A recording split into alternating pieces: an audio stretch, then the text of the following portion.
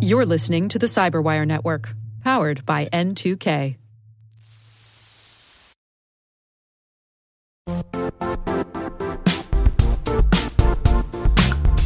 Don't struggle to align your organization's cybersecurity with business risk. Get the only solution that goes beyond reacting to threats with vulnerability and risk monitoring. You need the next evolution of MDR, and only Critical Start delivers it. Critical Start doesn't just monitor and respond to threats. They put you in control by detecting suspicious activities, quickly responding to contain threats, and identifying your most critical assets and protecting them against vulnerabilities and exposures. With continuous visibility, expert guidance, and measurable risk reduction, Critical Start has redefined what it means to manage cyber risk. Demonstrate provable security maturity to your leadership while positioning your program to achieve the greatest risk reduction per dollar spent. Stop fearing risk and start managing it with Critical Start.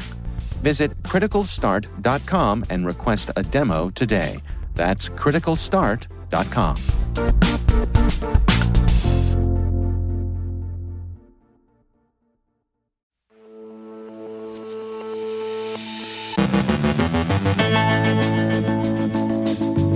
A zero-click exploit affects iPhones belonging to Kaspersky employees. A GRU cyber campaign incorporates novel malware. The Indian government targets Apple over hacking attempts. Microsoft disables app installer. Australian court's AV is compromised. A Black Basta decryptor is released. Cyber Tufan claims attacks against Israeli targets. Patients in Oklahoma face online extortion. Loan care customers' data is at risk. Google settles a private browsing lawsuit. Barracuda patches a zero-day. That Chinese spy balloon was making a local call. And then Caleb Barlow, a friend of our show, shares password security tips you should know.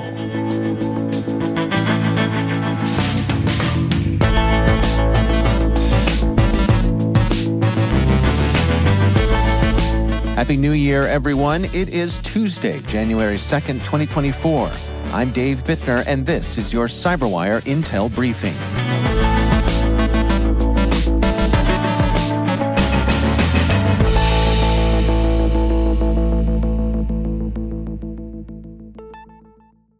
The big story breaking over the holidays involves compromised iPhones in Russia.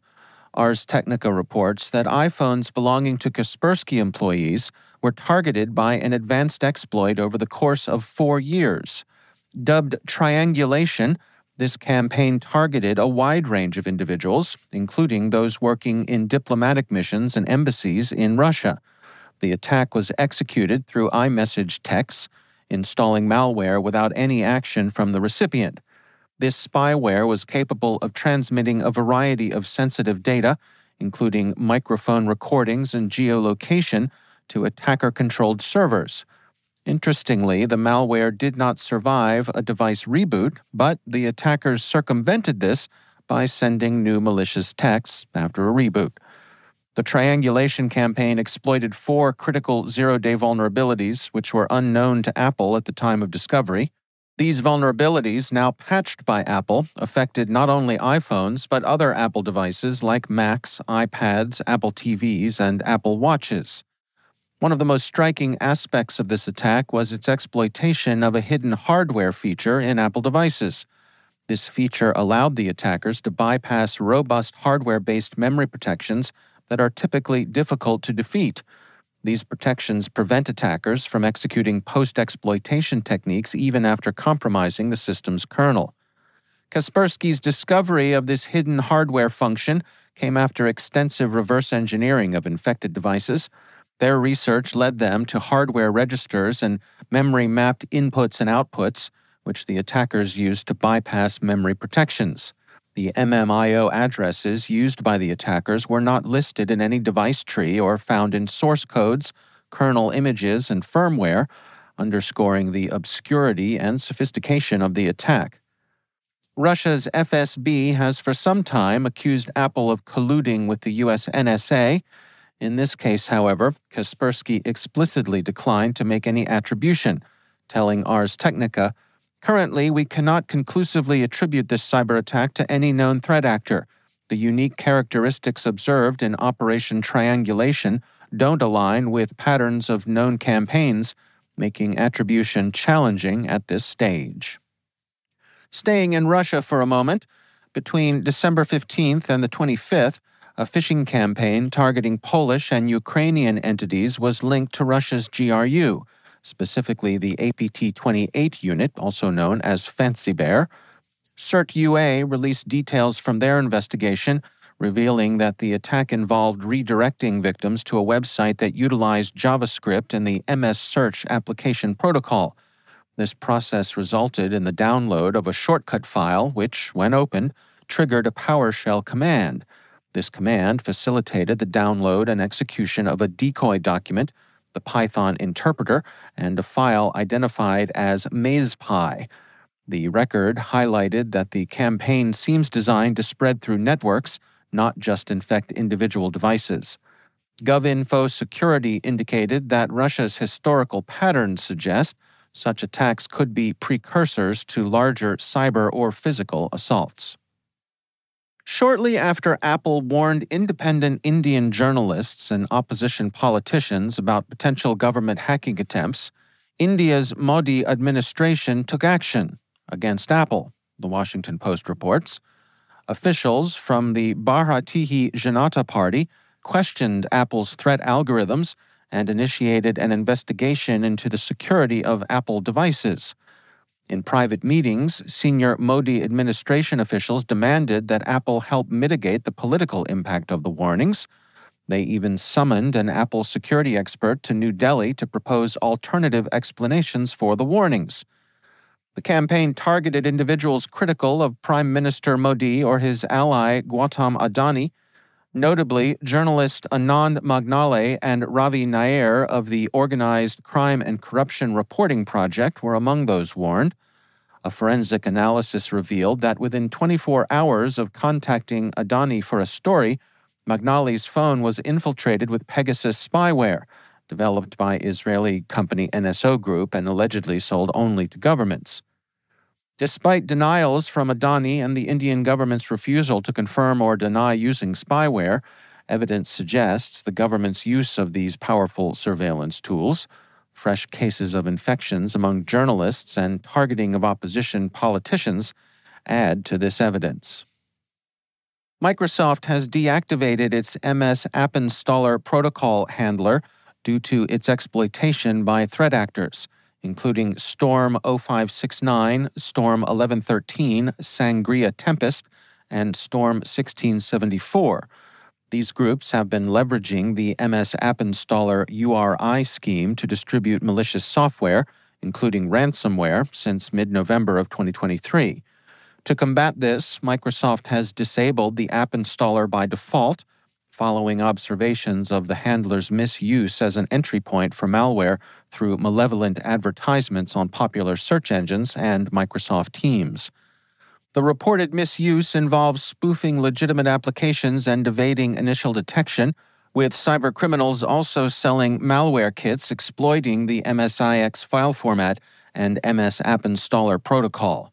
We note that Microsoft is an N2K partner.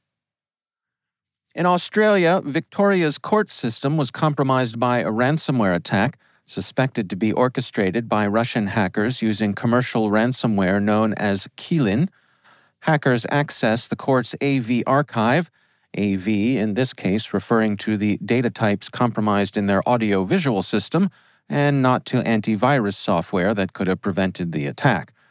They potentially obtained recordings of sensitive court hearings between November 1st and December 21st. Court Services Victoria is contacting affected individuals and has set up a contact center.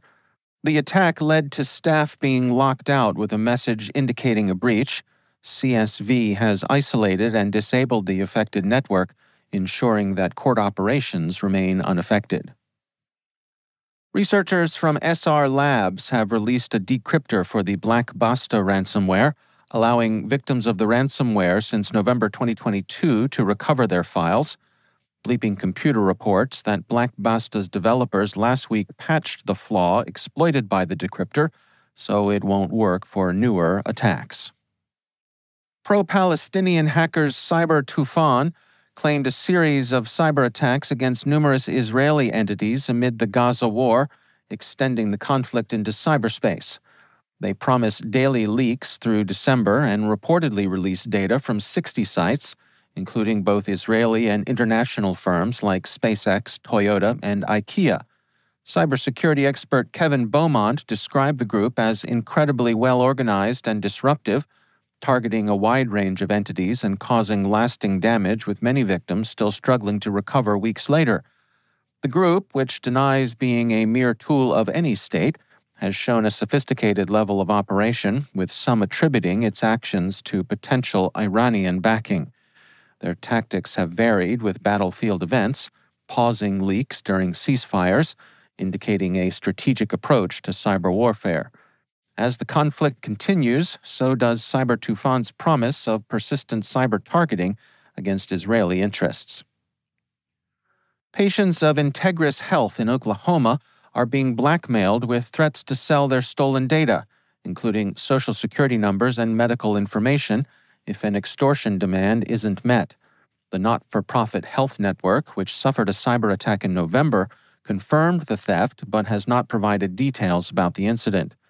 The extortion emails, sent on December 24th, directed patients to a dark website listing personal data for sale. Integris Health has advised against responding to these emails and is aware of the situation. The mode of extortion resembles that used by the Hunters International ransomware gang in a previous attack, suggesting a possible link. However, paying the ransom does not guarantee data safety and might invite further extortion. Meanwhile, a cybersecurity breach at Corewell Health and its vendor HealthEC has affected over 1 million Michigan residents, compromising personal data and medical data, including Social Security and insurance information. Corewell Health proactively informed the Attorney General's office, which isn't required by Michigan law. The incident is one of several recent breaches in the region, including another at Corewell Health and attacks on McLaren Healthcare and the University of Michigan. LoanCare, a subsidiary of Fidelity National Financial, FNF, is notifying over 1.3 million individuals about a data breach stemming from a cyber attack on FNF's internal systems. Discovered on November 19th and contained a week later, the incident led to the exfiltration of personal details like names, addresses, Social Security numbers, and loan numbers. While there's no evidence of fraudulent use of the stolen data yet, LoanCare is offering free identity monitoring services. The Black Cat Alpha V ransomware group has claimed responsibility for the attack. Despite recent law enforcement actions against their operations, the group remains active. Google has tentatively settled a lawsuit alleging it secretly tracked millions of users' internet activities even while they were in incognito or private browsing modes. Initially seeking at least $5 billion, the terms of the settlement, reached through mediation, are not yet public but are expected to be formally presented by February 24th of this year. The lawsuit, filed in 2020, claimed Google collected data on users' personal interests and activities through analytics and cookies despite privacy settings since June 1, 2016. The plaintiffs argued this violated federal wiretapping and California privacy laws. On December 21st, Barracuda began issuing updates to address a zero-day vulnerability in its email security gateway appliances, actively exploited by the Chinese hacker group UNC 4841. This flaw stems from a third-party library, Spreadsheet Parse Excel, used in the Amavis virus scanner of the ESG appliances. Attackers could execute arbitrary code via a crafted Excel email attachment. Barracuda observed a deployment of a new C-Spy and saltwater malware variants following the exploitation. A patch was released on December 22nd to fix compromised appliances.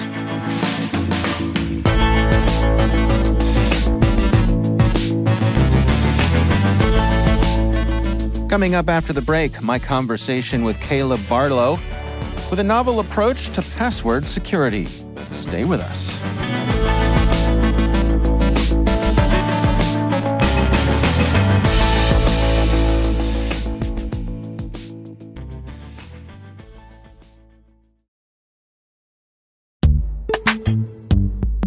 Every day, your IAM tech debt grows. Your multi-generational services struggle to work together.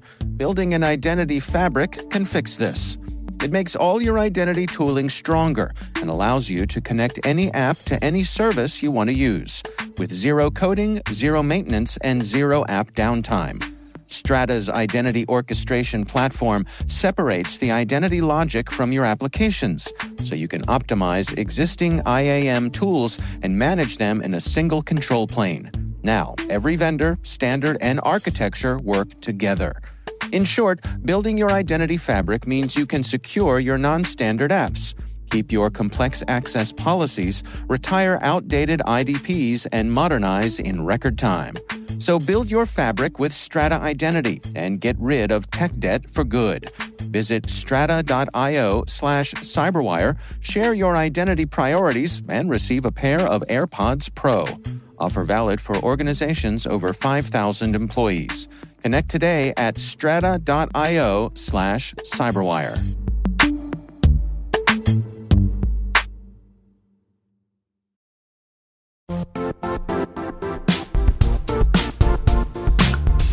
The IT world used to be simpler. You only had to secure and manage environments that you controlled.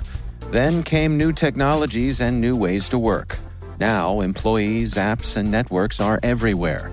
This means poor visibility, security gaps, and added risk. That's why Cloudflare created the first-ever connectivity cloud. Visit cloudflare.com to protect your business everywhere you do business.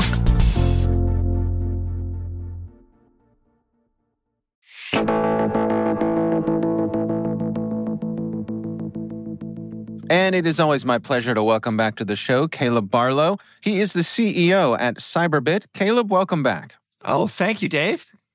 So I was talking with a friend the other day about passwords, and she thought that she was very clever because she was sure that she'd come up with a foolproof system for her passwords. And I listened to her attentively, and then I shook my head and I explained to her why having a system, a little, code that you change from time to time isn't really going to be effective. This struck me as the kind of thing that I might enjoy a chat with you about. So what's the latest with you, Caleb, when it comes to trying to make heads or tails of long passwords? Well, I'll tell you where a lot of this conversation came from me. I do a lot of compliance meetings for Wall Street firms, right? Wall Street firms have to have their, kind of annual cybersecurity compliance. So, sometimes I get invited down to kind of walk people through the basics. And, passwords are always a hot topic. And it was funny. Recently, I had a CEO of a Wall Street firm really come up to me afterwards, not happy, because I had told everybody how, with the kind of GPU processors that you'd find in things like ChatGPT nowadays, you can break a rather long, let's say like an 8-character password in under a second, just by brute forcing all the possibilities. And it's not till you get to like 12 characters is 8 months, 13 characters is 47 years. And that's with that's with the cracking capability today. Right. So, he just kind of threw his hands up, completely frustrated with me. I can't remember anything that long. So I have an answer for this. All right. It involves children's books, Dave. So here I have Sounds like my level. Yeah, totally. I have Go Dog Go from Dr. Seuss, a really good one for passwords, 1 fish, 2 fish, red fish, blue fish. And here's the point, right? When you're trying to come up with a password, the challenge is being creative. And we've talked about in the past the importance of using a phrase. So the first thing you want to do, and I'll get to the Dr. Seuss books in a second, but the first thing you want to do is come up with a salt. So, because you need like that upper and lowercase character, a number, a special character. And of course, what do you use for your special character? Everybody uses exclamation point, right? Right. Whatever it is, your sports team, put an exclamation point at the end. It sounds great. Done. Yeah. What about like the poor tilde or like the percent mark? Right. Or maybe like even a parenthesis, let's work some of those in. So first of all, pick a salt, not 1, 2, 3 exclamation point, but, pick a set of numbers and a special character and, go ahead and use that salt over and over again. But then you turn to Dr. Seuss And the great thing about Dr. Seuss is you get these great little phrases that are 13 to 14 characters. Oh me, oh my. One fish, two fish, red fish, blue fish. Yeah. I'm not going to get up today. Another great Dr. Seuss book. And, listeners can't see this, but I have a pile of Dr. Seuss books in front of me. I'm showing Dave, right? Sam I Am. Sam I Am's a good one. I would not, could not. Right? I would not, could not, should not, right? Yeah. But the great thing about a children's book is you can do two things. One, you can come up with some ideas that are actually kind of fun and easy to remember. But if you really want to cheat and you keep track of your passwords like I do, which is you just write them down in a book, I also use like browser storage and passwords and a password vault. But, one of the great things about a children's book, get an old children's book and write where you use the password right next to the phrase. You keep that little book on the shelf. Nobody is going to think you were stupid enough to keep your passwords in a children's book. That's right. It's a great, fun way to have things that are completely unique on a regular basis. I like it. Do you suppose that it's time to jettison the whole notion of password and we should switch to you trying to use the phrase passphrases? 100%. And actually, Dave, that's what I'm trying to encourage people to do here, right? And phrases are hard. We can kind of be creative. You can look around the room, pick an object or a favorite sports team or something for a password. But of course, with rainbow tables, all the sports teams are in there. All the common names are in there. All the common variations are in there. Phrases are not so much, which again is why I really like using a book. Mm-hmm. And, I tried using Rick Howard's new book, but the language is just, it's just too complicated for me. Can't memorize that. It's no star-bellied Sneetches. No, exactly. Or thing one, thing two, thing three. So the point is go find Dr. Seuss or whatever your favorite children's book is, and you have an endless array of really awesome phrases to use that are super fun and easy to remember. Yeah. And darn near impossible to crack. Yeah, I'd say so. All right. I like it. Caleb Barlow, thanks so much for joining us.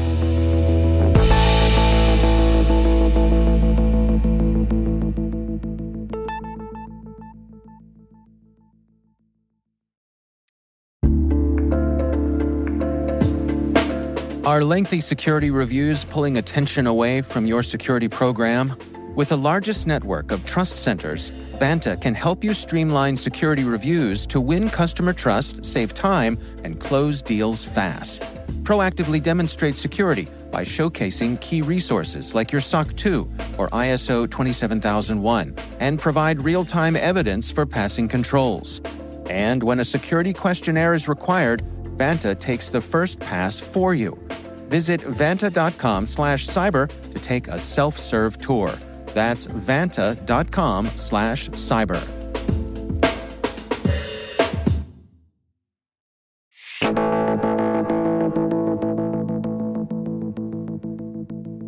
And finally, remember the Chinese intelligence collection balloon that floated across North America until the U.S. Air Force shot it down off Myrtle Beach on February 4th of last year? NBC News reports that it was communicating with its controllers via a U.S. ISP, and that the communications were mostly for navigation, probably position reporting, since the balloon would have been drifting whither the wind listeth and not really under controlled flight. Which ISP was being used hasn't been reported.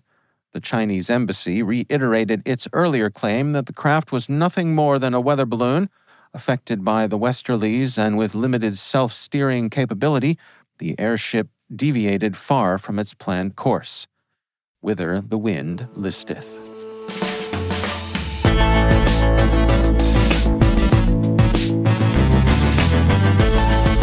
And that's the Cyberwire. For links to all of today's stories, check out our daily briefing at thecyberwire.com. We'd love to know what you think of this podcast. You can email us at cyberwire@n2k.com. We're privileged that N2K and podcasts like the Cyberwire are part of the daily intelligence routine of many of the most influential leaders and operators in the public and private sector, as well as the critical security teams supporting the Fortune 500 and many of the world's preeminent intelligence and law enforcement agencies. N2K Strategic Workforce Intelligence optimizes the value of your biggest investment, your people. We make you smarter about your team while making your team smarter. Learn more at n2k.com. This episode was produced by Liz Irvin. Our mixer is Trey Hester, with original music by Elliot Peltzman. Our executive producers are Jennifer Iben and Brandon Karp. Our executive editor is Peter Kilpe, and I'm Dave Bittner. Thanks for listening. We'll see you back here tomorrow.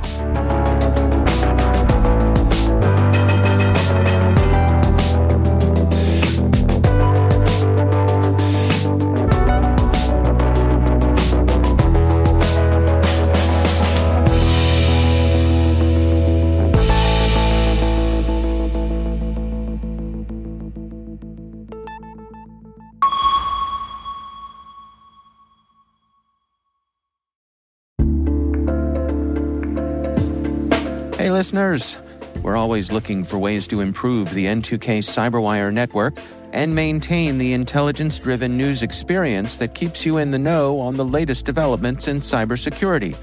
We've launched our 2024 audience survey and would love for you to take a few minutes to share your feedback. And hey, there's even a chance to win a $100 Amazon gift card if you complete the survey. Visit cyberwire.com/survey. That's cyberwire.com/survey and share your feedback now.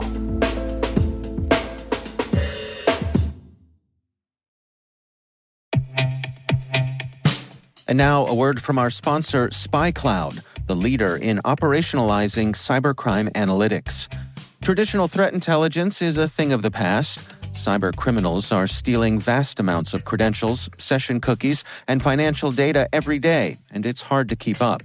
SpyCloud is the trusted partner businesses turn to fully understand their darknet exposure risk and neutralize threats before it's too late.